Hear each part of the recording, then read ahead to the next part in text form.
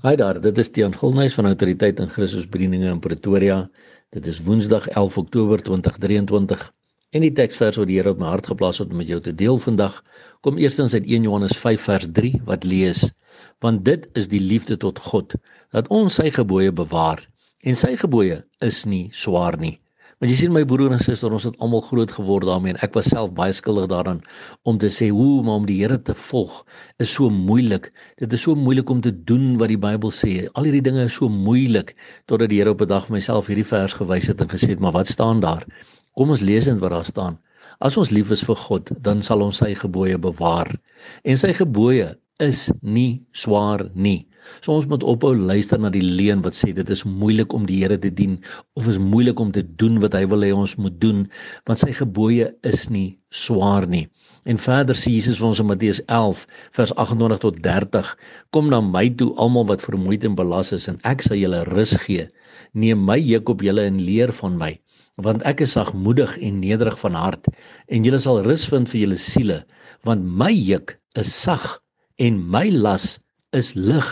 So my broer en my suster, Jesus herhaal dit self ook hier, dat sy juk is sag en sy las is lig. So as jy voel die volg van die woord en die doen van die woord is vir jou 'n swaar juk en is 'n swaar ding om te doen, dan moet jy weet jy's nie besig met die Jesus van die Bybel nie.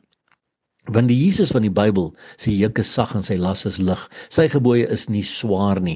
Hoekom nie? Want dis jy sy Heilige Gees wat ons lei en ons leer om te doen wat die Bybel sê. Ek het onlangs by 'n plek bedien en waar ek gepraat het oor wat ons alles moet doen volgens Jesus se opdragte, want hy sê tog immer vir ons in Lukas 6 vers 46, wat noem julle my Here, Here, en julle doen nie wat ek sê nie.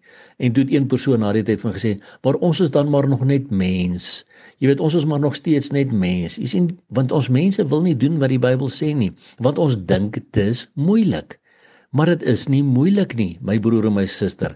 Ons is kinders van die Here wat lief is vir God, wat sy gebooie bewaar, weet, hierdie woorde is absoluut waar, dat sy gebooie nie swaar is nie, want Jesus se juk is sag en sy las is lig.